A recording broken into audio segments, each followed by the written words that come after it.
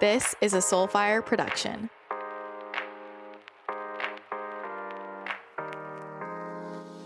Today's episode is going to get you so pumped up. I am so excited to have my friend Judy Holler on the podcast today. If you don't already know Judy, get ready to fall in love with her. She is an author, a keynote speaker, thought leader, podcaster, improviser, and the creator and CEO of the House of And. Judy is also the host of top-rated podcast Yes And, which really showcases her professional improv training. And she teaches you how to use improv mindset to create a yes and lifestyle. And she focuses on mental health, high performance habits, and spirituality. Judy has worked with companies like Four Seasons, Marriott, Bank of America, T-Mobile, the Boston Red Sox, the Ritz-Carlton, and more, teaching people how to use improv mindset to create success in their lives and how this is a really important life skill.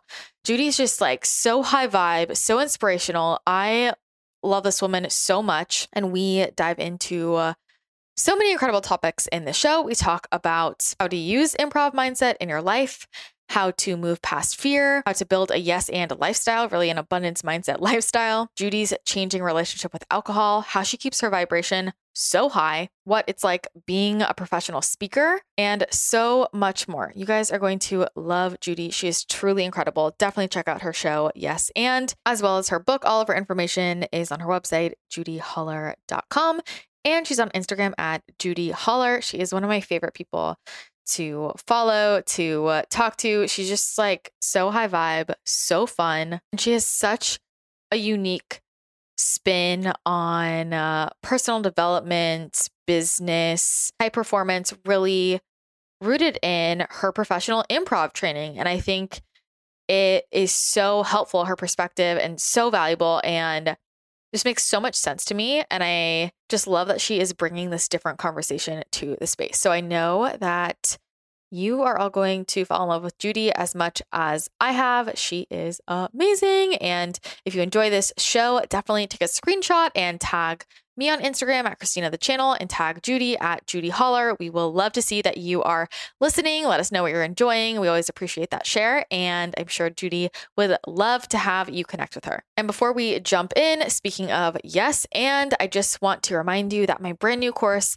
Abundance Accelerator, is available for purchase right now. And I'm running a huge 50% off sale until the end of September. If you are on my email list or you went through the 8-day abundance challenge, then you have that big discount code. So if you don't already have that big discount code, then that's where you go to find it. But this course will take you step by step to aligning yourself with the energy of abundance, allowing you to easily, effortlessly manifest different forms of abundance in your life. So there are over 18 video lessons that are all self-paced, so you can watch this at your own time. There are journal prompts and action steps that go along with each lesson to help you integrate the content, as well as a powerful 30-minute abundance activation. You will learn how to fully adopt abundance mindset, align yourself with abundance energy, and we'll take deep dives into how to attract abundance in the areas of money, relationships, health, and soul. So if you are ready to attract in abundance effortlessly, check out Abundance Accelerator. You can go to christinathechannel.com/courses and you will see the link for Abundance Accelerator right there. It's where you can find all of the info. And I cannot wait for you to step into this container. It's going to be so powerful. And I just cannot wait to see your results. Again, that's at christinathechannel.com/courses. All right, let's dive into today's abundant conversation with the queen of Yes And herself, the amazing Judy Holler. As the weather has been changing and also I have been traveling a little bit in different climates, I'm paying extra attention to my electrolyte balance, which is something that I keep in mind all the time and truly changed my life. This is why I'm obsessed with Element. These are, in my opinion, the absolute best electrolytes on the market. I drink 1 packet a day, if not more, for so many reasons. When you're on a whole foods-based diet, a lot of people have random symptoms like cramps, headaches, tiredness, hunger, because their electrolytes aren't balanced, especially if you're low carb, which I am not, but I used to be for a long time. But even now on a higher carb diet, I don't get as much salt from my food naturally. So I definitely want to pay attention to my electrolytes. I'm also pretty active and I do a lot of energy work. And when you're moving a lot of energy, it is so important to stay really, really hydrated. If you've ever had an energy healing session before, you've probably heard your healer tell you to make sure you drink a ton of water. So for me, between channeling and energy work, I have to really, really stay on top of my electrolytes. I drink a ton of water, and drinking too much water without paying attention to electrolytes can cause me personally to get headaches, or I get edema. My ankles will get really swollen. And then when you add on my activity on top of that, this is key for me. What I love is that it tastes incredible and there's none of the junk, no sugar, no coloring, no artificial ingredients, no gluten, no fillers.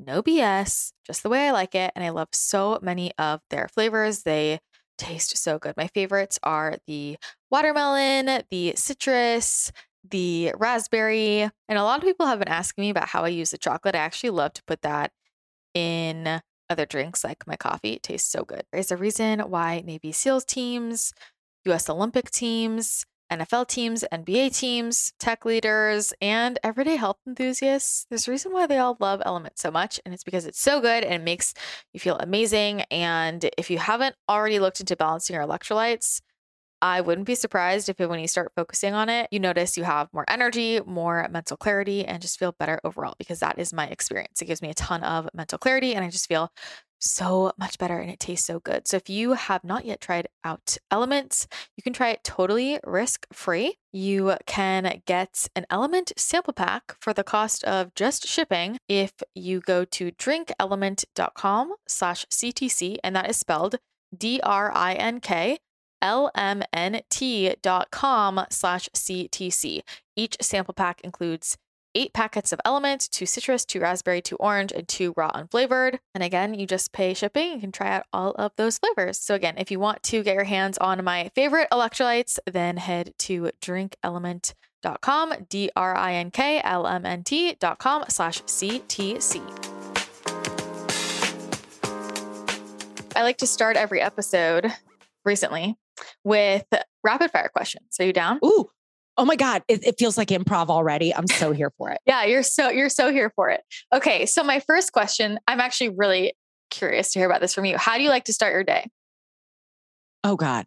I am a psycho about my mornings. I want to first begin by offering the disclaimer that 80% of the time I'm really fucking good. And 20% of the time I'm a little naughty and I get off my path and I don't follow my routine. But 80% of the time, this is how I roll. I wake up and these are like, typical work day, work week. And as entrepreneurs, we can work Monday through Sunday. I try to not work Monday through Sunday, but say we take a typical work week. I get up between 6 and 7 ish, slam a coffee. Coffee's typically the first thing I reach for, some sort of caffeine, with a little like coconut milk or almond milk. And I use my Nespresso machine and it's this like beautiful ritual for me. And that is a trigger for, getting the coffee, letting the dogs outside so they can do their business. And then I go right into my office and I'm not working, but I have the crystals. I have a really high vibe. I've been doing a lot of summer jazz, like jazz music. I love jazz. And so there's this really high vibe Spotify summer jazz station. I put it on, light a candle, and I open my Vibe and Thrive planner, which is a goal focused planner I created. And I move through my 10 I am power statements, declaring to myself in the morning what it is that I want to be and where it is that I want to go, what I'm grateful for, what I'm excited about, what my 3 priorities are. I just take a look at my day and then I get out of my office. And I will throw the ball with the dogs. I will make it maybe read 10 pages of a book. If I need to get ready for the day, it just depends on my schedule. I'll listen to a podcast. But here's what I want to tell you. The I am power statements are non-negotiable. Caffeine at this stage of my life, non-negotiable. And not looking at email or social media for at least the first 60 minutes of the day. is non-negotiable. And I think that has been something that has dramatically changed my life. And I would say at this stage in my life, I'm pretty good about not looking at social till like 8 or 9 in the morning because we got to do business. But then I would say, Christina, that email, most days I'm not on it till noon. I use my mornings for making and my afternoons for managing my business.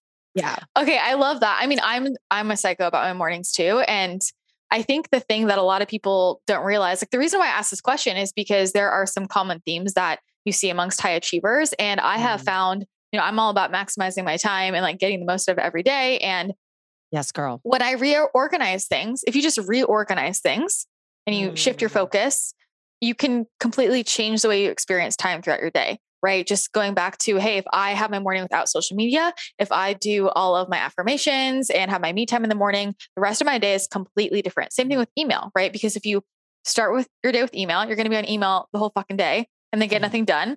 And it's like, just that reorganization changes everything. And so that's why like some of these questions, like they seem like small things, but they are very telling. And it's so powerful to really understand the habits and routines of high achievers. I really believe that. So, and I have to tell you, I left out making my bed. Even if I'm in a hotel, always make the bed. That's another one. And I couldn't agree with you more. I love studying these habits, and you're right. It takes effort. And I find on the days that I don't do it, you don't get the same version of Judy as you would get on the days that I really do sort of give myself that. And another thing for all of you listening, thinking, oh, easy for her to say, easy for Judy to say, easy for Christina to say, they run their own business. I go into court, blah, blah, blah, blah. Number one, you need to remember that email is everyone else's priorities. And the second I realized that, it set me free because it doesn't mean we don't look at email. It just is a reminder that my priorities are important too. And number two, there was a time, Christina, you're probably too young to remember this, so prepare your heart. But there was a time that we did not look at email until we got to the actual office because we literally could not look at email until we got to work. And now we have these like sort of slot machines in our pockets. Technology is an incredible servant, but it's a terrible master. So it's just about asking, who's the boss? And so these are boundaries that we can set for ourselves and with ourselves at the very beginning of our day, because you're right, Christina, when you own your morning, you own your day. And what happens when you own your day is you own your life. And I think that's what we want. 100%. And that's like, I always use that example when people are like, how come why didn't you respond? Why didn't you answer my call? Like, I didn't answer a call because it wasn't scheduled and I was doing something else. And good girl. Back in the day before I was born, right? You wouldn't even be able to get a hold of me. Right? Right. Think about that. That is unbelievable. And we have sort of done this to ourselves. And listen, technology can do incredible things. But I also think this lends to a different conversation that maybe we'll explore later. But I think we also have to equally stop boundary shaming other people. And I think women are really bad about this with other women. So when Christina, for example, says, oh, I didn't respond to your call because I literally was doing something else. Like, why are we mad? Oh, I'm sorry. You're mad because I didn't respond to your text in 2 seconds. I think we need to honor and celebrate people who are brave enough to set boundaries and to say, no, I can't be there. I'm skipping happy hour. Can't take that event. Here's what I cost. Not for me. Because that is such courage, guts, growth, and a place of true rooted confidence, because that's how you really get things done and live life on your terms. Is that easy to do? And does that happen every day? No, but we have to stop shaming other women for doing it. Right? When they are setting those boundaries, we should celebrate it and actually take some notes because I think we could all use a little bit more of that. Yeah. I mean, I could go off on that. I mean, the people who are shaming, it's because you don't have your own boundaries. Right. But I also think it's like, people will say, wow, like with the boundaries, that's so brave, but it's like, this is just normal. This is just me. Like, I don't want to say yes to everything. Business. Yeah. But even if you're not running a business, you could your life is your business. Yeah. But here's the thing. It's like, you could be just sitting at home doing nothing and you get to have boundaries. Like, you don't have to run a business or be a mom or you don't have to do anything to deserve having boundaries, And like, I think we've gotten so the fact that is something abnormal, like that should just be normal. Right. Yes. I am screaming it. I'm so with you, girl. Yes. So Yes to the boundaries. We're going to get back to that. Okay. But let me move to my next question. This is juicy. Love it. Okay. So what's a product you're really into right now? It could be food, clothes, skincare, a book, anything you're really into, like a physical thing. A physical thing. I would say, well, besides my Nespresso machine, which I've already alluded to, that I am obsessed with the milk frother and the whole Nespresso vibe. But let me give you, I will give you a beauty one.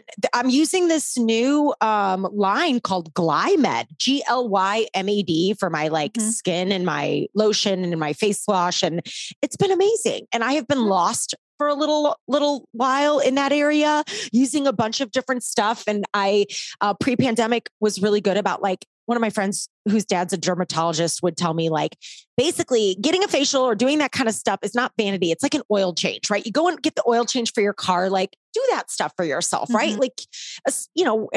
We're camera facing and all this sort of stuff. And so I got off my schedule and just, God, things are kind of crazy, having a lot of breakouts and stress and probably some dairy reactions, whatever. But I really went back and invested in myself. And I have a monthly routine with this new girl, and she got me on this Glymed system. And it's so beautiful and it's working so well. And I'm really happy about that because I felt really lost and I really don't know what I'm doing in that area. So and the lotion smells so good. And so and it's all clean and good. And so every morning and night when I wash my face, I'm yeah, I feel like I'm learning toner, this, I have steps. I have a little Post-it note on my mirror on how to do it. That's how not good at this I am. So I'm really excited about it because it's new. I love that. And I can feel it working. So Glymed, Glymed.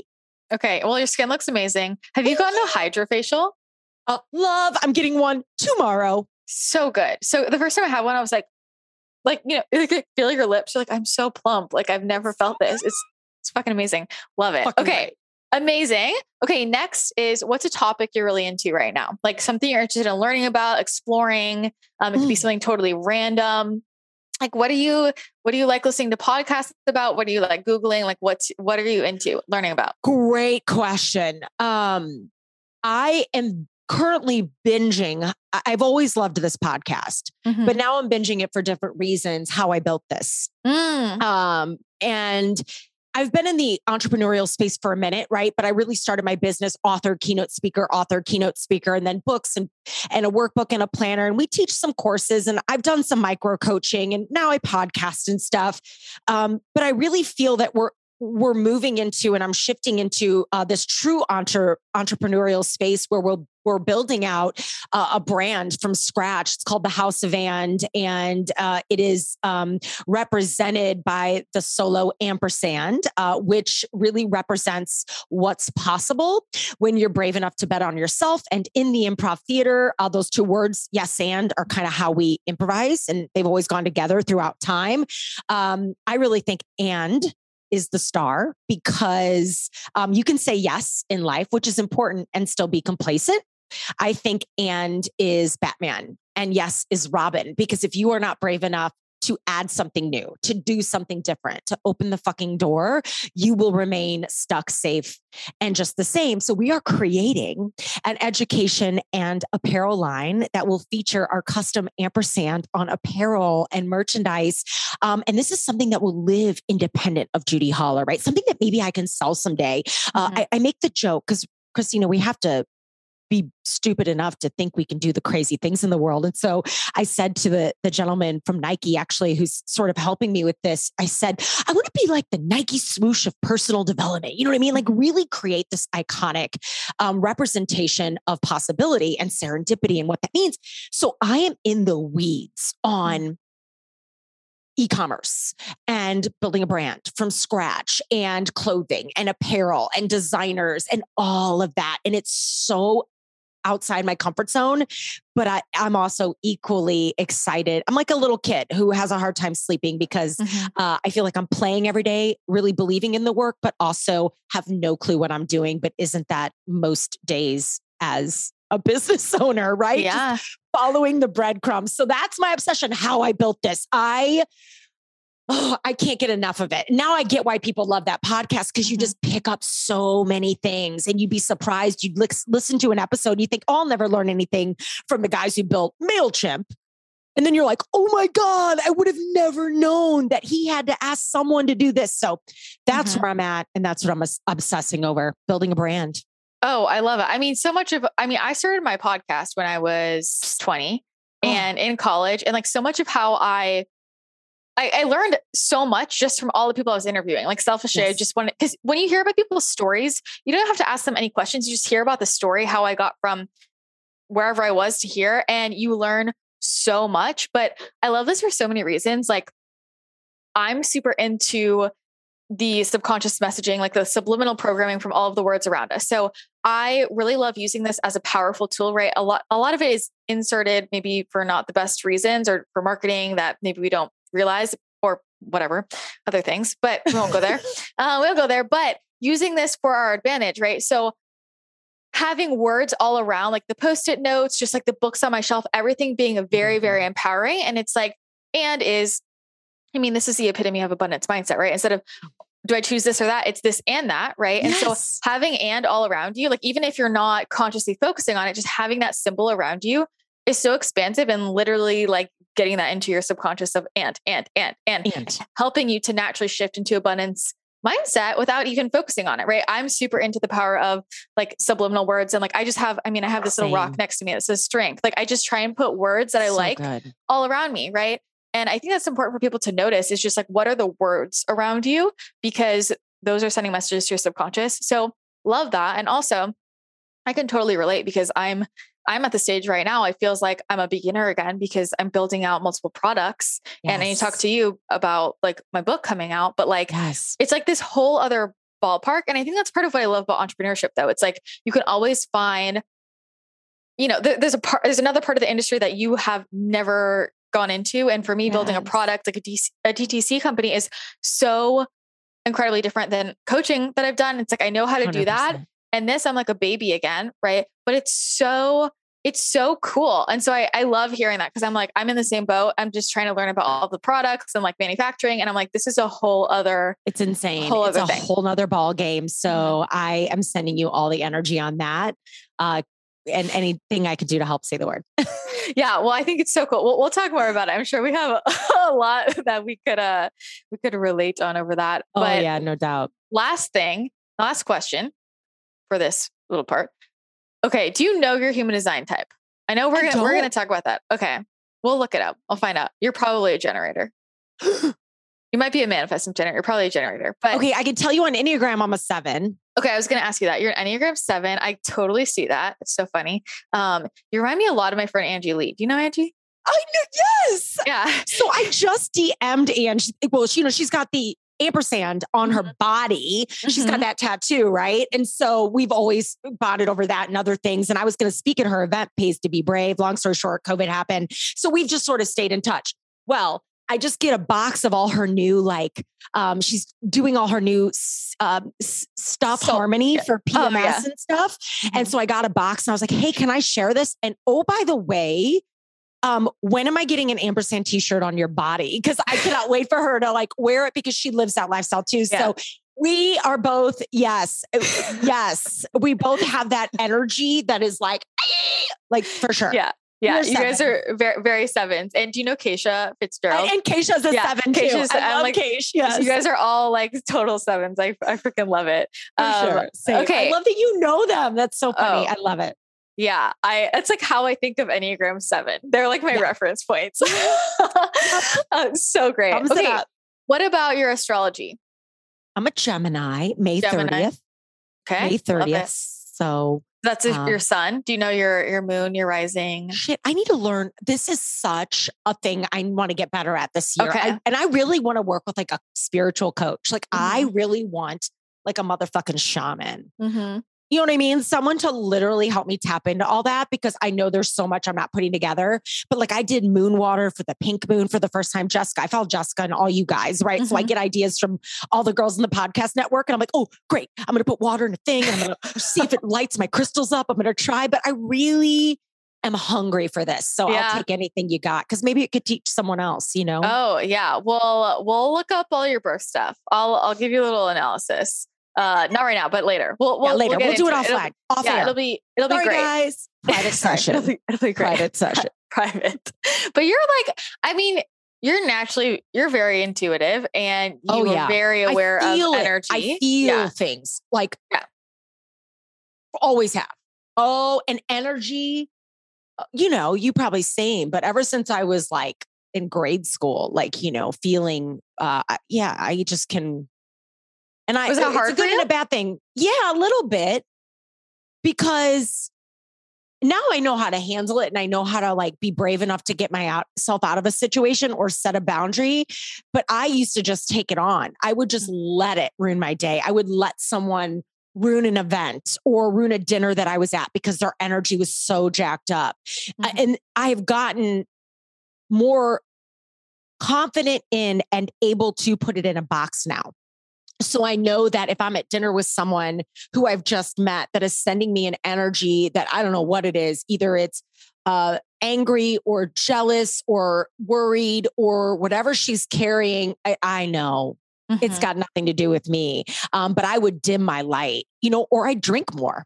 I would drink, right? And because I'd get nervous. And so, you know, so I'm in this place of really resetting myself on a lot of levels, because I've started to learn, and I began this like alcohol-free journey. I started to learn that every single time I would dim my light to make someone else more comfortable, or pick up a drink in order to dim this energy and this light, to be less of something, I was literally telling myself in the universe that I wasn't good enough on my own without said substance. So it became this, I think it got me into, it's a great question, and I'll stop talking because I would love to hear what your reaction is to it, because it's a beautiful question, because I think it caused some early bad habits because I would use drugs and alcohol to dim it because I was so uncomfortable. And now I light it up, and that took some time.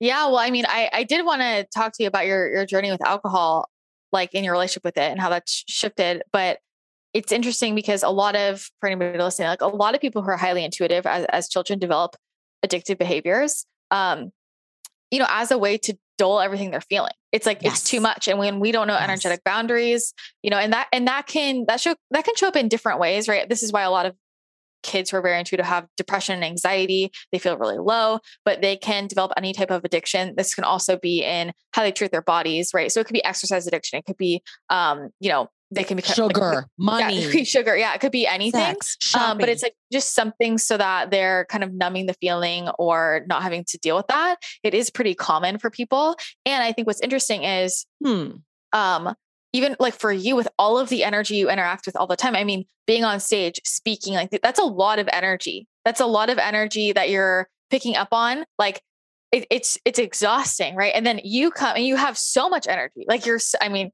right, you're 7, you're such a 7, you're like so bubbly and bright. And it's very fascinating to me because I mean, Angie as well, like she's super sensitive. She's very intuitive. She feels everything, but she's also so bright and bubbly. And I think a lot of people might not even expect or realize how sensitive she is, but she feels everything, you know? And so, yeah, I'm like curious about how you balance that, because there are a lot of, especially when you're a speaker, I mean, it's so intense. And a lot of people plug into you without, you know, meaning to, and we don't always realize how many people are plugging into us. It's a lot of people that we're interacting with energetically. And so I'm just curious, like how you manage all of that and still show up so bright and bubbly and energetic. Oh, what a big question. What a powerful question. So, I think that's one of the misnomers about maybe a 7 or someone who vibrates really high is that we're extreme extroverts, right? I'm a bit more of an ambivert where I get my energy from being around people. Absolutely. But I really get my energy from the quiet, right? From the alone time. I am such a homebody. My husband is the opposite. He will make friends talk to cab drivers. He talks to everybody. He is such a happy friend. Not that I'm not happy, but he is so to the point where I'm like, I am good. Like, do we have to talk to everybody that is here right now? But so you kind of end up marrying your opposite. And I think that's a good thing, right? Because I don't want to marry myself. I digress. How I protect my energy. I have a big event on. So let me give you a perfect, very timely example. On Sunday, 3,000 people, Cincinnati Convention Center, big keynote. I speak, I close out on Sunday, 10:30 a.m. I do, first of all, I'm preparing now for that. Mm-hmm. So keeping my body really clean, watching dairy, not drinking, not partaking, not doing any of the things to stay really clean, watching sugar a little bit because that leads to depression and anxiety for me. So thinking mindfully about the conversations I'm having this week, the appointments that are on my calendar, because all this, all that. Day before event. So I'm speaking on a weekend, whether it's during the week or whatever. Day before the event, I'll get in. There's always buffer time. I never make plans the night before a talk. I will have a grandma dinner at 4:00 with Amanda on my team. I never, even when I'm not on an alcohol-free journey, I will never drink the night before a talk. My planners, people want to take me out to dinner. Never will I drink. I'm using that day to reset, run through final rehearsals, take a bath, use the crystals, do whatever I need to do. And I'm alone. I will run my final rehearsal on Saturday, Sunday morning when I get up. I'll have a lot of water, hot lemon water. I will, of course, have a coffee. I eat a very, very super light breakfast, and I don't look at the talk. I let it go, let it be. I will not look at email. I don't get into my DMs because if you see one thing that pisses you off or jacks you up, it's going to affect your vibe on that stage. So I stay out of the weeds. I don't answer phone calls. It's at 10:30, so I've got the morning. So I just try to manage as much as I can manage. So looking at email and social could trigger something. So why do it? I move my body. I'll get up and sweat Sunday morning. I bring Post-it notes with me. So I'll put love notes to myself on the mirror, like, you're going to get a standing ovation, girl. You were born for this. You're the shit, whatever I say to myself. And then then we go over to the convention center right before talk. I do 3 things before I get on any stage. I power pose for 2 minutes. Like, I will stand backstage in a green room and stand in my superwoman. And I just literally think. I just dress rehearse success, dress rehearse what I want up there. And I've been speaking for years, a decade, and I still do this. It's my first fucking talk. So that's number 1. Number 2, I play always. It's kind of a tradition now. Unstoppable by Sia. It just vibes me the fuck up. I put it in my AirPods and I just jam, right? And then number 3, I tell myself I love myself. Because no matter what happens up there, no matter what happens out there, it's not about me. It's about the person that is meant to receive that gift. And I am living my dream and I am doing the work I want to be doing. And what a gift. And when I get off the stage, whether I fall off it or drop the mic in a good way, I've got people at home that love me. I've got a dog that'll snuggle me. I've got a community of people that love me. And no one else's opinions of me will ever define how I feel about myself at the end of the day. I'm not codependent on it anymore. So I love myself. Right before I go, I'm like, I love you, right? Thank you, universe, and I love you. And then I get on stage and do the work. And then after the talk, there's usually a meet and greet or people want to take selfies, do whatever. It's COVID now, so things are kind of weird. But then Christina, post-talk, it is... I can't function for a while. It takes me a minute. It is especially big events. I mean, at least 24 hours to recoup. I will sleep like a baby. I sleep like a baby because my energy is so high vibe. And sometimes I get a headache, so I drink a lot of water. But I have to disappear. I'm not going to hang out and go to lunch with a lot of people after a talk. Mm-hmm.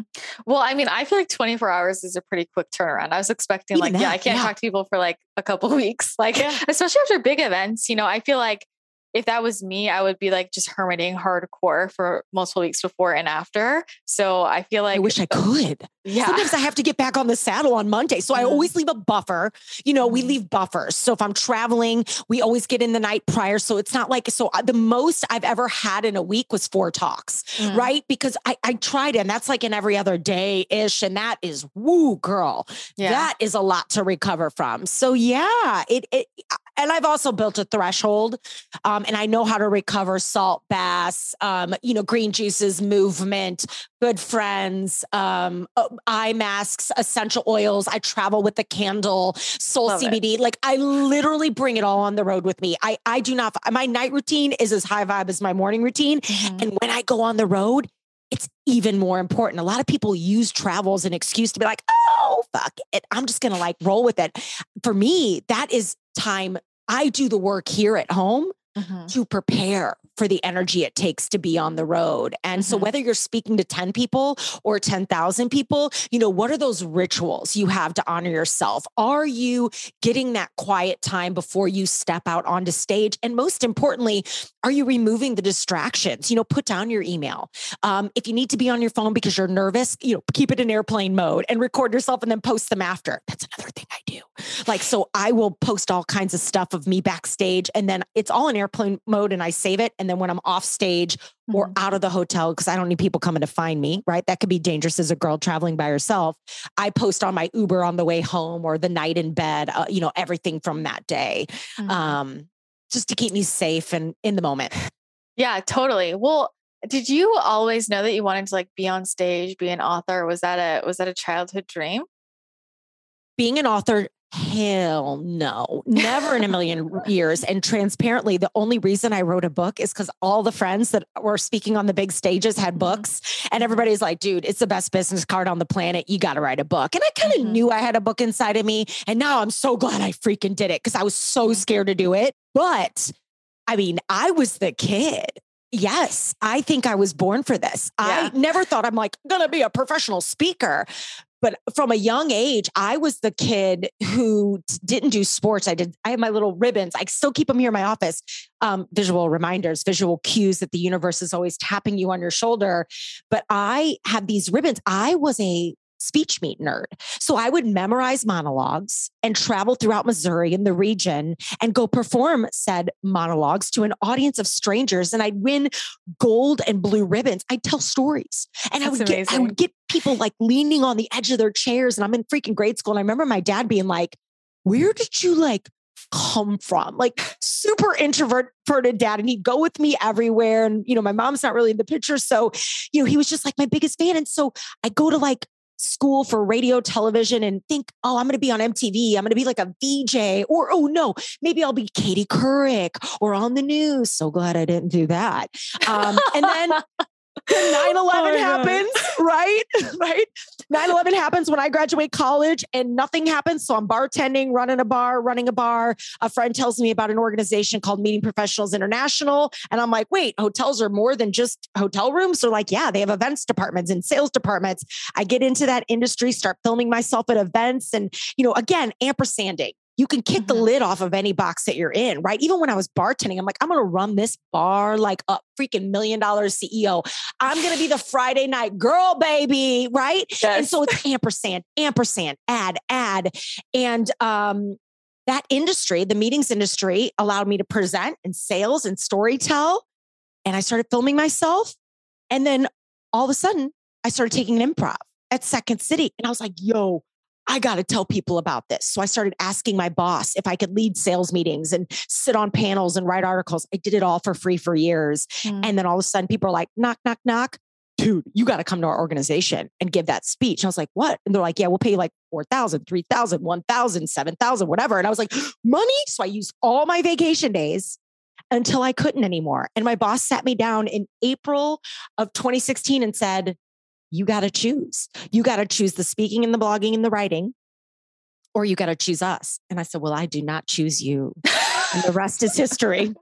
And that was at the Lowe's Chicago. Yeah. In April. And I was on my own July 1st, 2016. And I had kind of known it was coming, Christina. So I was saving money and all that. But I think this is my life contract. This is one of my favorite life contracts, right? I really think I was put on this planet to orate and to teach and to speak. I think it's my gift. And so when I started my business, I went all in on that strength. I started a speaking business and now we're adding new arms of the business. So I tell anyone listening that story, because if you have something on your heart, right? If you're wanting to create something, first go all in on your strength. The one thing you get complimented on over and over again, the one thing everybody says about you, the one thing you feel like you do better than everybody, start there and then iterate and then add ampersand new things to it. Right. But I think it's always been destiny for me, Christina. It was a weird journey to get there. I wouldn't say weird. I think it seems to have been very clear from the get-go. It's like, of course, this is your soul mission, right? Your purpose. And it's so clear that you're living it. Like you're so lit up, like you're just riding the vibe.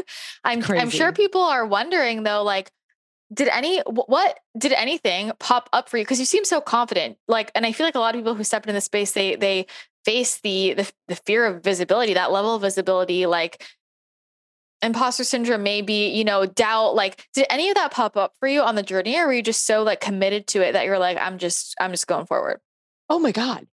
Every single day. I am already pepping myself up for freaking Sunday, right? Yeah. Like, yes, I feel like an imposter most days. I feel someone posted on Facebook yesterday. It was really funny. It was in a group. It was like, okay, insert blank. If you could get a gold medal in any sport, like a life sport, I'm not doing it right, but like, what would it be? Like, what's the one thing you would get a gold medal in, like without a doubt, as it relates to your life? And I was like, oh, beating myself up and thinking like an imposter, I get a gold medal in that. This is why I do the work. This is why I do the work every morning. Because I am a student. This is my book. I wrote this book because I wish it's a book that I had when I was 20 years old. So I am it too. Someone once told me, if you want to know what keeps the person you follow or like up at night, go read their work. And I write a lot about self-doubt and imposter syndrome and mental health and mental wealth because I am a student of that work. So again, this is why all the high vibe work we do on the front end and back end of a speech sets us up for success on stage. But the other thing that I think really helps me is knowing that people worry about judgment and being made fun of or offending someone or whatever. And the reality is this: people already are judging you. People are already not liking you. People are already making fun of you. So the question is who you live in your life for, you or everybody else. And if you are not rattling a cage, you're probably not doing it right.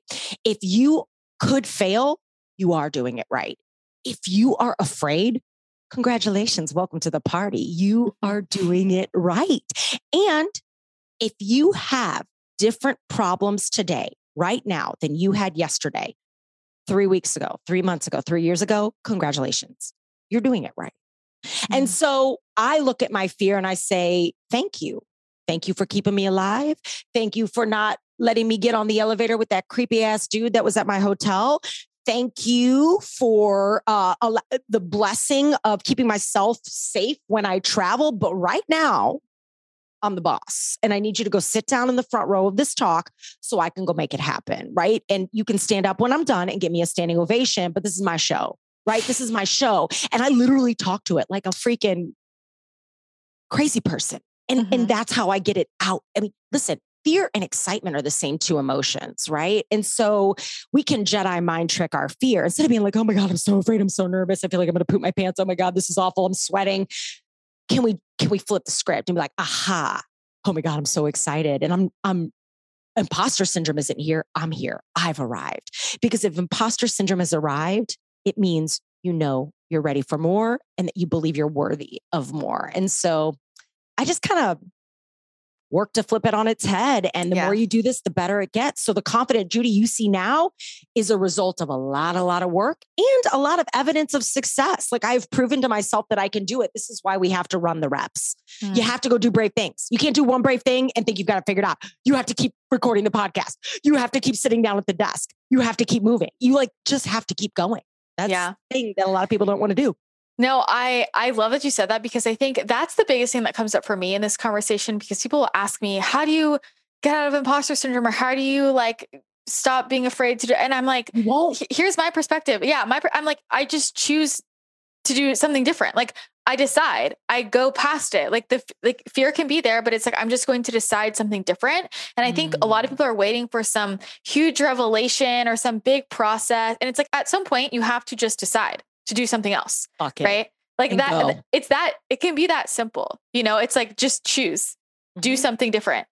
And I hate to break it to people, but that's kind of what it comes down to, because you can sit in your fear for years and never take any action and wait for this moment where you're not afraid.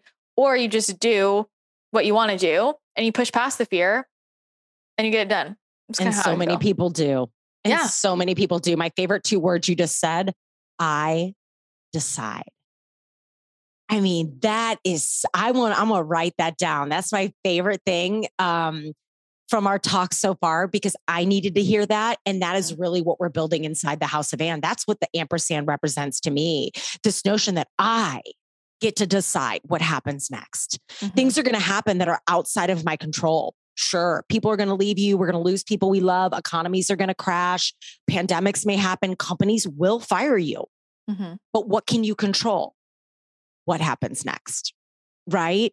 You decide. I decide. So that's going to be one of my new words in my office, by the way. Words, 2 words. Yeah. Love it. Well, with that, I want to ask you about, like, you definitely had to kind of go through that pivot of having most of your income being off of speaking, right? And then, everything happened in the world. So what was that like for you, making that pivot? Like, what was the plan? How did you feel? Because I know a lot of people struggle with that. And a lot of people felt like, what the fuck am I going to do? And then there are other people who took advantage of it and like, okay, this is a situation. How do I pivot? It's actually to my advantage. So what was that experience like for you? Yeah. The great pivot. As an improviser, we like to say, we weren't pivoting, we were improvising, but aren't you always? Like, none of us have a script and anything can happen at any time. And we have been talking about that in the improv theater throughout the history of time, has been teaching that. I just think the global pandemic really woke people up to the fact that nobody is in control. Nobody's in control.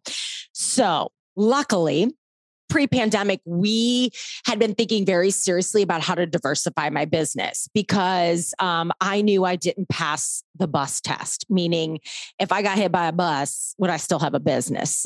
Right? Like, meaning I am the only one that could put revenue into this business. And that was pretty scary. So pre-COVID, 85% of my revenues were from keynote speaking. About 15% would be book royalties and books that were bought direct from clients. And, writing a book isn't a super high profit margin business.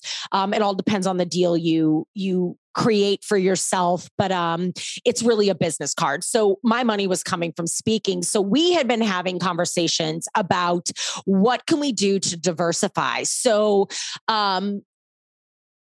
COVID just gave me some time to bring those to reality, but we run our business in a way that allows us, we have great contracts in place. I was lucky that a lot of my business, I collect deposits on all my work, which is great. And they are non-refundable. We worked with all of our clients to apply that to future booked events, replaced events. So I was out future money, but I wasn't out money that was in. And I, always pay myself first. I learned that. Always have a nest egg, always have a holy shit fund. And oh my God, what am I going to do fund? So we had that. My husband also lost his job throughout all this, what everybody needs to know too. He's 3 weeks with a new job. He was furloughed for over 10 months. He's also in the live events business, but in a different role now with American Express Global Meetings, but he was displaced. So it was a very scary time. And I was able to use my reserves. I was able to take the time. We had great clients. We have beautiful contracts. So protect your business. Have people that are helping you protect your business. Save money. Pay yourself first, because it's not a matter of when it's going to happen, or if it's going to happen, it's going to be when it's going to happen, right? So luckily I had that. And then we went to work. I put out a workbook and I finally brought one of my biggest dreams to life, which would have probably never happened without COVID, which is my goal-focused planner, the Vibe and Thrive Planner. And that whole community taught some master classes, learned the world of virtual. And a lot of our clients were able to do events virtually. So while I was not collecting my live keynote speaking fee and my fees were being really reduced by 50%, I was still speaking. So there were a couple of months that were weird, but can I tell you something? It's very serendipitous. So before COVID, I knew I had to diversify. I was running on all cylinders. We were scaling this huge speaking business and, all this stuff was happening. And I said to Amanda, I go, summer 2020. And I wrote it in my vision board not vision, but like my planner that has all my goals for the year. I said, I'm going to take a summer hiatus. I'm going to do it. I'm going to take 3 months and I am just going to be Jessica Zweig, right? Simply be. And then the pandemic happens. And it happened. So we energetically, I feel so blessed. I had been kind of preparing for it because I knew I wanted to take that summer off and I was hoping. So I really took the summer off. And so then by the time the fall came around, people were kind of, okay, here's what the pandemic is going to be. And people were like, fuck it, we're doing Zoom meetings. And we just started cranking and putting all of our events on Zoom. I'd host my own events, started coaching people, trying that out. And so just got scrappy and resourceful, lived off the reserves, and was able to take that hiatus and bring to life some projects that became just life-changing. And now here we are building the House of And, and all of that is because of COVID. So it's all about perspective. It is. Well, it's funny how that all worked out. My friend said it really well the other day. She goes, sometimes you just have to be careful about what you say to the universe because it'll slap you in the face with it. But a lot of my clients at the time were just like, I don't have enough time. I don't have enough time. And then COVID hits and it's like, well, you got all this time. Now what are you going to do? Right. So it's like, what were you wishing for? What were we wishing for as a collective on some level of like, there are a lot of people that feel burnt out and overwhelmed. And it's like, okay, well, now you have this thing that happened and it probably wasn't in the way that you hoped for or expected, but what do you have with this? Maybe there is time to slow down. Maybe there is time to focus on yourself. All of these things that you wished that you had time to do or explore, like now could you do them? Right. And that's the other side of it too. Right. So just goes back to with, how the universe will deliver things. Oh my God. It's so true. Be careful what you ask for because you may get it in bigger ways than you can even imagine because there's always a plan. And I heard on how I built this, by the way, it was a panel and the CEO of Delta said this to one of the panelists on that podcast. Let's hope we never get too busy again, that we don't have the space to reflect, right? This notion that, we live in this world of extreme chaos and we wear this badge of crazy busy as like a badge of honor. Someone asks you how you are. Oh my God, I'm good. I am crazy, girl. I am just crazy busy. I am crazy. That's like a red flag. Shame on you, right? Like, so let's hope that we never get too busy again, that we don't take the space to reflect. And this trauma that we've all just walked through forced a lot of people to look at demons and relationships and things and businesses and family members, things they have been numbing with whatever addiction it is that has entered their life. The world just cleared space for all of us. And some of us have chosen to take that and rise up. And some of us who don't think in that capacity or have the heart space to think that way have remained a victim to it. And my biggest takeaway from the trauma of the pandemic was just perspective. Again, I decide I'm going to happen to this. It's not going to happen to me. I'm going to happen to it. I'm going to happen to this diagnosis. I'm going to happen to this failed marriage. I'm going to happen to the global, that is not an easy shift, but that's the shift I'm obsessed with because then I'm in as much control as I can be of what happens next. Yeah. I mean, I think for people who are like deep in it, it's hard because like I'm so deep in it. How do I take that perspective? But I think this comes back to like, I would love for you to talk more about how your improv training has influenced your perspective on fear, on anxiety, because I think that it's such an interesting angle. And when I've heard you talk about this before, I'm like, well, it makes so much fucking sense. It's exactly what you said. We're all improvising, right? Mm-hmm. And so if you can like learn that as a skill, that's really setting us up quite well in life. But I would love to hear more about like how that played out for you, like with that improv training and how you start to apply that to your daily life. Yes, 100%. I mean, and everybody's trauma is going to look different. And it's about movement. So there are a couple big things in the improv theater that I think have sort of rattled my cage the most, specifically as it relates to dealing with trauma or navigating social and mental anxiety and all of the good stuff that I have walked through just like everybody else and that I'm walking through. Number one is movement. Improv theater, the notion of saying yes and is forward momentum. We say yes to the other improviser on stage. Yes, I see you. Yes, I hear you. Yes, I get you. Yes, I receive what you just said. And I'm going to add something new. I'm going to heighten and explore and pour a little possibility on top of this, right? And so that framework can help you keep moving. And if there's one thing that fear doesn't want us to do is move, because when you move, you change. And when you change, you grow. And when you grow, you may not need your fear anymore. So if we know that the antidote to fear is movement, like if we know fear hates when you move, then the antidote is to move. Just keep moving. I have even used yes and to say no. Yes, I'd love to stay an extra day at this event and facilitate a breakout. And here's what it's going to cost, right? So we can use it and apply boundaries. That's number one. Number two, no mistakes, only gifts. One of the biggest things I learned equally in the improv theater is that it was one of the first places I could go. Remember, I was in corporate America by day and by night in improv. So by day, I'm being told to be yourself, but copy us first, or do whatever you want with the presentation, but run your slides by the CEO, or put on your blazer. Where's your pantyhose? Like all this stuff, right? Or no, Robotville. And all that's great. But then I go to improv at night and literally they'd be like, one of our instructors literally would say to us before every show, guys, circle it. I want you guys to go out there tonight and I want you to fuck this up so bad. I want you to fail so hard. I want you to embarrass yourselves. And I'm like, what? Like reboot. The robot didn't know what to do with that because I had never been given the permission to go fuck it up. And every single time we failed on stage is 99% of the time we'd get the most laughter, because then all of a sudden we became really relatable to everyone in that audience who thinks we're like these magicians. Well, really all we're doing is being brave enough to play, being brave enough to look stupid. And we get the most laughter in those relatable moments. It's when we're trying too hard that people feel, this doesn't, you know what I mean? You know, these people in life, they're like too poly, pretty, perfect. It's like, okay, that shit ain't going to work. So no mistakes, only gifts, right?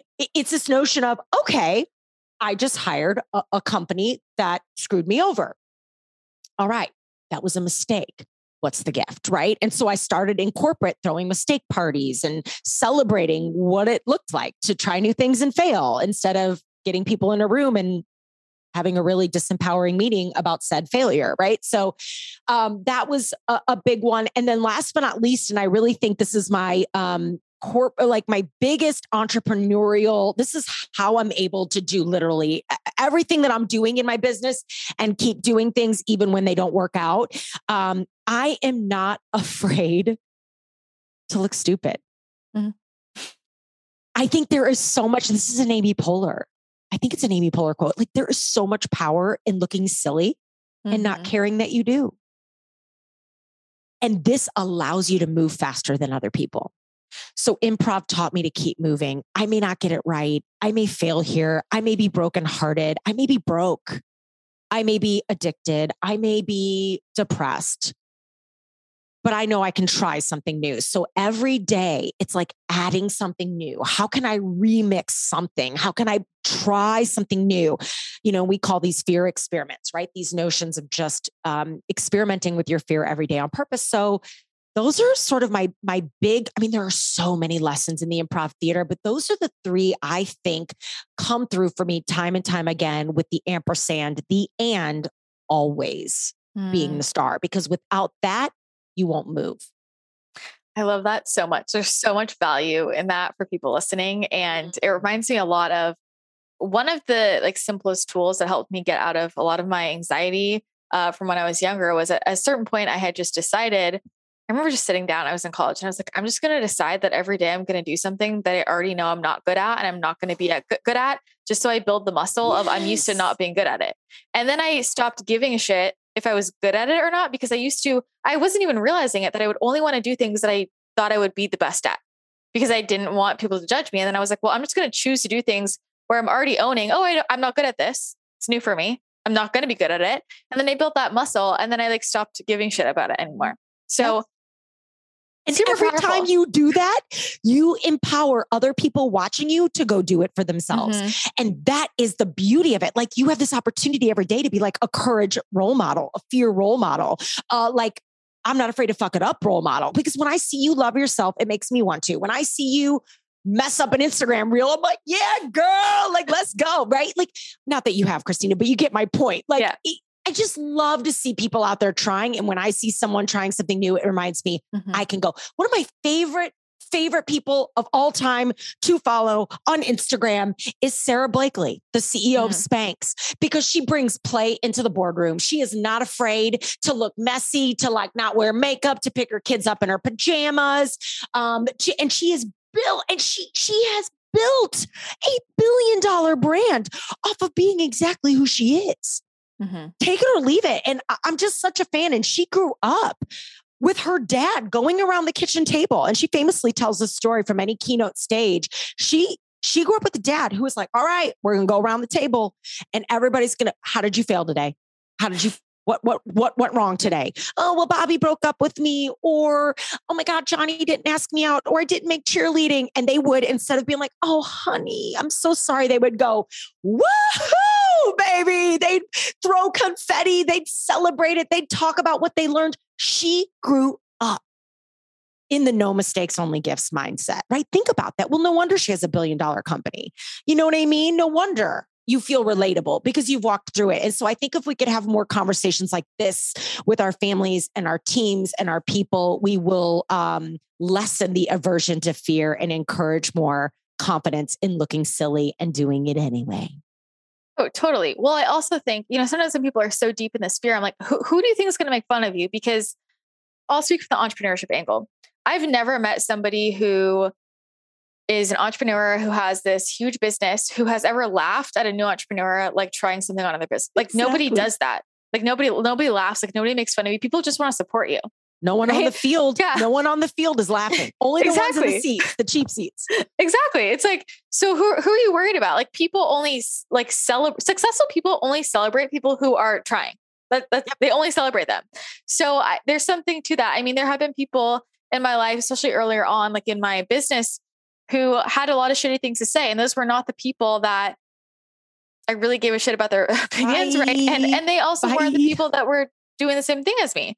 And I was actually so pleasantly surprised by like the entrepreneurship space, and everybody I was meeting in that space. Everybody was so loving and welcoming and just wanted to support each other. And nobody like was judging anybody. It was really interesting. I mean, that was my experience when I first entered the space. And I know there are all kinds of people out there, but it can be a check on who's around you for sure. So good.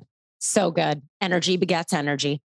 Absolutely. Absolutely. Like, I think, I just hope that people really internalize this and like feel this, because it goes back to what we were saying before. Like you just have to choose something different. And sometimes when you just face the fear and you realize, what is this really? Who's deciding here? Yeah. And you don't have to keep living in that same energy, which couldn't agree more. I do. Like, as we hit the end here, I don't want to end this conversation without talking about your alcohol-free journey. I haven't really talked about alcohol much on the show, but I think my listeners do know, like I stopped drinking. I stopped drinking when I was 20. And I've had one drink since. I'm 26 now. Okay. I had a rough situation with it before. Yeah. And also at the same time, I had hit a lot of health issues. So for multiple reasons, I just stopped. But I haven't really talked about it other than that. And I'm curious, like can you just explain a little bit about your relationship with alcohol and kind of what's led to your journey now? Yeah. So I'm kind of calling it the Great Reset. And it's funny because we just put a podcast episode out today. We have a series inside my podcast called Gin and Juiced. So it's a monthly series with Amanda on my team, who is literally deep in recovery from drugs and alcohol, 7 years sober, very different than choosing to be alcohol free. Right. So she has to be, right. So we have these interesting conversations every month. And the pandemic caused really the Great Reset, because some of those, I mean, I was a career bartender, party girl. Like that was just sort of, remember me dimming my light a little bit, and every time you drink, you're sort of telling the universe that you're not beautiful enough, not pretty enough, not funny enough, not smart enough without it. And so what a low vibration activity it really is to begin with. And I started empowering myself, really leading up to what happened with COVID. I was reading and learning from a lot of spiritual healers and leaders. I came into the Soulfire Network. I started connecting with people who were doing big things. And what I was finding the common thread was, as you think about routines and habits, 90% of these people don't drink. And if they do, the 10% that do, it is rare. It is on their terms. And it's only when it's a really high vibrational choice, right? Maybe it's a glass of champagne on an anniversary or at a book launch or whatever, right? And I found that really interesting. So I started watching some of those old habits creep back up during COVID. I was at home all the time with a bunch of people and everybody was drinking. We were all drinking and everybody was drinking. And then turned into like drink here, then a drink there. Then all of a sudden I woke up and I was like, oh my God, I'm drinking every day. Like I'm pretty much drinking every day. Maybe it's one drink, maybe it's two drinks, maybe it's 7 drinks, but I'm drinking every day. And I can't remember the last time I haven't had a drink. Mm-hmm. I was losing my hair. I was breaking out. I had an extra 25 pounds on me I couldn't get rid of. I was irritable. I didn't really feel very sexual anymore. And I feel like it really truly was slowly sucking the life out of me. And so in December, my husband had knee surgery, December of 2020. And he was prepping for that. And he stopped really things. He was in so much pain pre-surgery that nobody was really drinking. It was a weird December. And so I was just like, I think I'm going to stop drinking. I had like 2 drinks in December, which was insane for me. I would do these like dry Januaries and sober Octobers, which, oh, by the way, someone who doesn't have a problem with alcohol would never do that. So if you do those, you obviously know you need to look at your relationship with alcohol because someone who doesn't have a problem would not do sober October or dry January. That's a whole nother story. But I said, I'm going to just do I'm going to take this, keep going and do a dry January.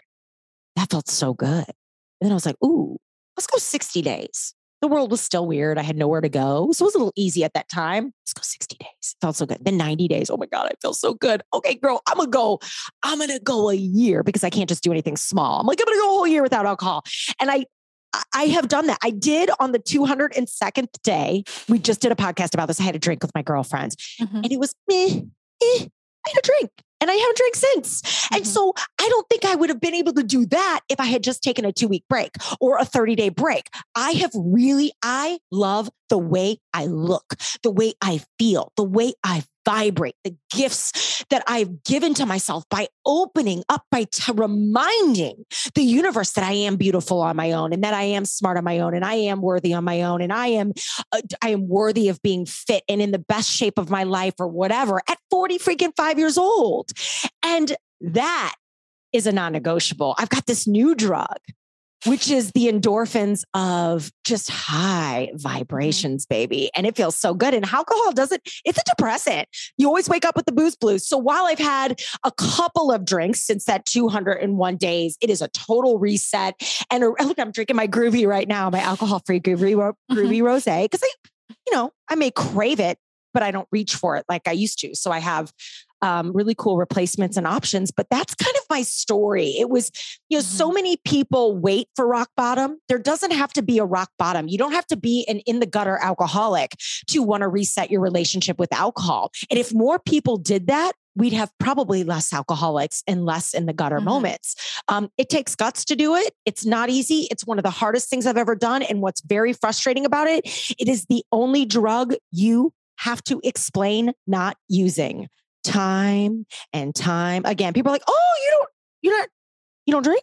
Oh, you're not drinking? Wait, hold on.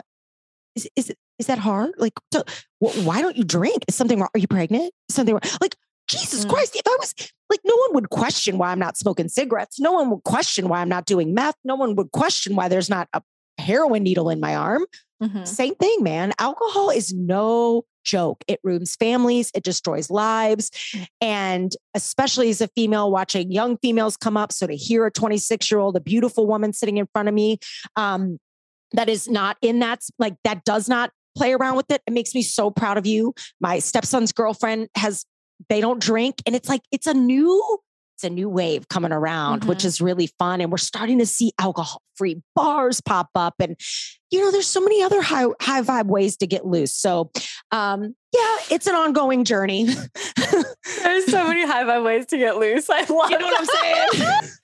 Oh my God. Well, it's funny because I think it coincides with this like new wave of interest in wellness and all the woo stuff. And that's more mainstream. And I will say, I don't really have a handful of friends who drink, but I would say 95% of the time there's nobody around me that drinks. Like, that's so amazing. it doesn't really come up for me. Like I only ever get asked about it if I'm like at a wedding or like, some place where I'm around people everyone around me drinks. Dude, everyone.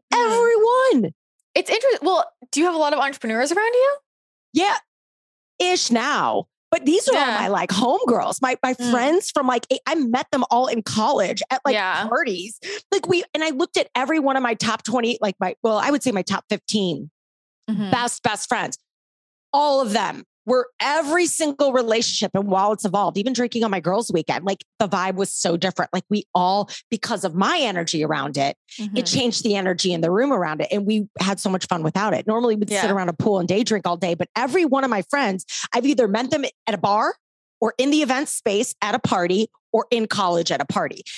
Every relationship was really met in and or around alcohol. I mean, so that's makes sense, it was right? A massive disruptor for me. People were really uncomfortable with it. They still are. And that's okay. Yeah. I mean, it's interesting because maybe I should probably do a whole podcast on this for just my listeners. But I mean, there are so many reasons why I don't, that there's nothing pulling me toward doing it. Like I had those days earlier on, I had a lot of things with people around me that I saw that were really scary. And then I had my health issues and I was like, I just not doing this. And then from there, I started my business, when I'm 20 and I'm like high achieving and there's nobody. And when I started hanging out with more entrepreneurs, nobody drank. So I just never even thought about it. And like any parties I went to in LA, they were all like, there wasn't even alcohol. Like everybody, there's like, you hear the night, there's a kombucha. Oh, there's like kombucha. Yeah, the kombucha and all that. And like juices, it was like very much that vibe. LA. Oh my God, we never had that. Yeah. And then and so it was from health reasons. There's just so many reasons. I actually have a really good podcast earlier on from James Swanwick, who talks a lot about this. And he's like so anti-alcohol. He's like the amount of like productivity you lose, like how much he's like, as an entrepreneur, like you cannot, the amount of money you lose on it. It's a business strategy. Yeah. Yeah. And then for me spiritually, especially the more I started stepping into channeling and energy work, I mean, there's a reason it's called spirits. Like, ooh. But people don't realize it's one of the biggest ways that like on a mass scale, our vibration is lowered, and why there's so much messaging around drinking, what that does and what that opens us up to. Dude, we got to get you on. Here's another place. We got to get you on a Gin and Juiced, because that is a place Amanda and I will bring some people on. Maybe that's an earlier way to have you jump in with us and we just jam, to have like a 26-year-old and Amanda and me but spirits, there's a reason they call it spirit. Yeah. There's a lot. There's a lot I could say. There's a lot I could say about alcohol, but it's like just from a vibrational standpoint. I mean, with everything in my life, most of my listeners know every single thing I do, what I wear, the colors around me, the words around me, like we talked about before, everything I eat, it's all, for me, I look at everything from an energetic perspective. It's a vibrational perspective. 100%. And I always joke, I call it, I'm addicted to the frequency, like with the energy that I work with. Right. And a lot of my clients who like have gone through my energy healing certification, they're like, I get what you mean. Like, it's literally like a fucking drug. Like, and I don't do any drugs. I like the amount of times I've done marijuana is like less than count them on. Yeah. I've never done plant medicine, and I'm not against any of that at all. I just like haven't been drawn to it, and I go all kinds of fucking places without it. And I'm like, I don't want to wake up. I don't want to numb myself to my life. My life is so fucking high frequency that the last thing I would want to do is do anything that would dull my senses. Does that make sense? Like there's nothing about it. And it's not like I have friends who do it, and I feel like they have really good intentions around it, and they don't use it to numb out. They genuinely do use it to have fun, and they have a healthy relationship with it. And then I also have people in my life who have a very unhealthy relationship with it. So I'm not like against anything. That's just my experience. And there's never been same like a pull, like how is it benefiting me? And for me, especially with the work I do, there's no fucking way like I can channel from where I channel if I have any of that in my fucking system. No. So that's like, and we need you doing this work, not that work. Yeah. Don't poison the magic. I mean, it's straight up poison, and people don't think about that. It's like, you're straight up poisoning yourself. Ethanol, the same shit you put in your gasoline tank. It is being sold. And I mean, don't even get me started on advertising and big alcohol. And girl, we got to get you on gin and juice. You said, okay, I decide. That's been one of my favorite things from today. Addicted to the frequency. Why does that also feel like a Chance the Rapper line, or somebody lined that? Either way, I'm addicted to the frequency. And then there's a reason they call it spirits. Like, I needed this conversation today because my post today on Instagram was all about how I had that drink, and I let everybody know. We talked about the past because I'm like, there's people following, and I'm like, yo, I had a drink. And it wasn't that great, but here's what I learned, and here's what I'm doing, and here's where I'm not at, and here's how I'm resetting. So maybe you're in a place where you need to forgive yourself, but I have been beating myself up. So this is just a beautiful reminder of the proof that I'm on the right journey, and that there are other high achievers chasing it too. And you're right. I want to be up. I'm addicted to the frequency too, way more than I am the booze. And that's a beautiful place to be. There we go. But you're also like vibing so high that one drink isn't gonna, you know what I mean? Like, no. Because so much of it is also the energy, the intention behind why you're drinking. That transmutes it. Yeah. To disappear, because I'm angry, or am I drinking to vibrate even higher? Will this glass of Veuve or whatever help me vibrate higher? Then let's go. But if not, why? Why? Exactly. Why am I drinking? Totally. Yeah. So, man, so much good stuff. You're epic. You're amazing. So are you. My gosh. Can I be you when I'm 26-year-old and in my next life? Well, I hope I'm you when I'm right. Go, girl. You're on. You are beyond. You are just such a gift. Such a gift. Oh my God. You are such a gift. And I'm so happy that we could do this. And we're going to we'll have to do it again sometime. I need a reading. I need to do we're going to get you on Gin and Juiced. And then we need to do the thing. What is it? Human design. Yeah, we're going to snap a call for human that. design. Okay. Yeah, we're going to do all the good stuff and get into it. I'm obsessed. I'm going to turn you into I'm going to become addicted. I've been really following you about this, and so I'm ready. You can walk me into your world. I cannot wait. So what's so funny is like, because I started saying like addicted to the frequency, because it's kind of a play on words. Because when I first started my blog, which is like kind of how I built my platform, it was called Addicted to Lovely. And so people who have been following me since the beginning, they'll like joke about it. And so I'm like, oh, now I'm addicted to the frequency. It's so good. I have goosebumps all over my body, all over. I love it. The frequency. So it's that addiction to the frequency. And maybe I'm feeling really called to that because of removing an addiction in my life and now becoming to that addiction, becoming addicted to that. I think it's really relatable. And I think it's something you could teach. Like, let me show you. Like, oh my God, it's like you wish you could tell people, dude, do you understand? This feels so fucking good. You don't know until you know, right? You don't know until you experience it. That's the thing. I don't even do what you do. Imagine, I've watched some of your channeling and you'll like sit there and I'm like watching, I'm like, God, where did she go? and then it like lets it inspire my day, and you'll say words that I need to hear and whatever it is. And you're like, I don't know what's going to happen, but like, dude, Christina, it's powerful. So we'll stay in touch. This is just the beginning, of course. Of course. Oh my God. Well, I'm so grateful for you. I think this is meant to happen for both of us. And I know everybody's going to want to connect with you further. So let everybody know where they can find you on all the channels. Yay. Okay. So Instagram's my favorite place to hang out, at Judy, Judi, Holler, HOLLER, Holler. Pretty easy to remember. Of course, this will all be probably in your show notes, but my website, if you want to connect with me from a keynote speaking and a book perspective, and then my goodness, House of And, HAUS of AND.com is our incredible apparel line that is empowering people to open the door to possibility. And if you want to learn more about what we're doing there and understand the story, you can peep us at houseofand.com. So And my podcast, I have a podcast too called Yes And. We're on the same network, which is how Christina and I got to know each other. So if you're looking for another high vibe pod, or maybe you'll tune into Christina on our Gin and Juice series, which we're going to make happen soon. Those are the best places to find me. Perfect. We'll put all of the information in the show notes. Judy, you're amazing. Thank you so much. So are you. Back at you, babe.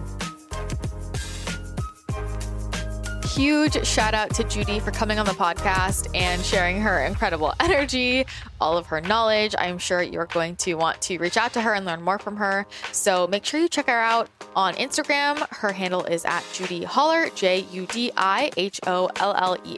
Her website is judyholler.com. Again, that's spelled JUDIHOLLER.com. Definitely listen to her podcast. Yes. And if you enjoy this podcast, you're going to love Judy's. She has so many amazing episodes. So definitely check that out. As always, if you enjoyed this episode, take a screenshot, share it to social media, tag me, tag Judy. We can repost you. We'll say thank you. It means the world. I love to see when you guys are listening. And if you haven't already, leave a rating and a review on iTunes. It takes like 30 seconds. It makes a huge, huge difference to me and the team that puts the show together. So if you haven't already done that and the show has helped you in any way, would so appreciate if you left a rating and a review. Truly, truly means the world. All right, that's going to be it for today's show. I hope you have an incredible rest of your day, and I will chat with you again next time.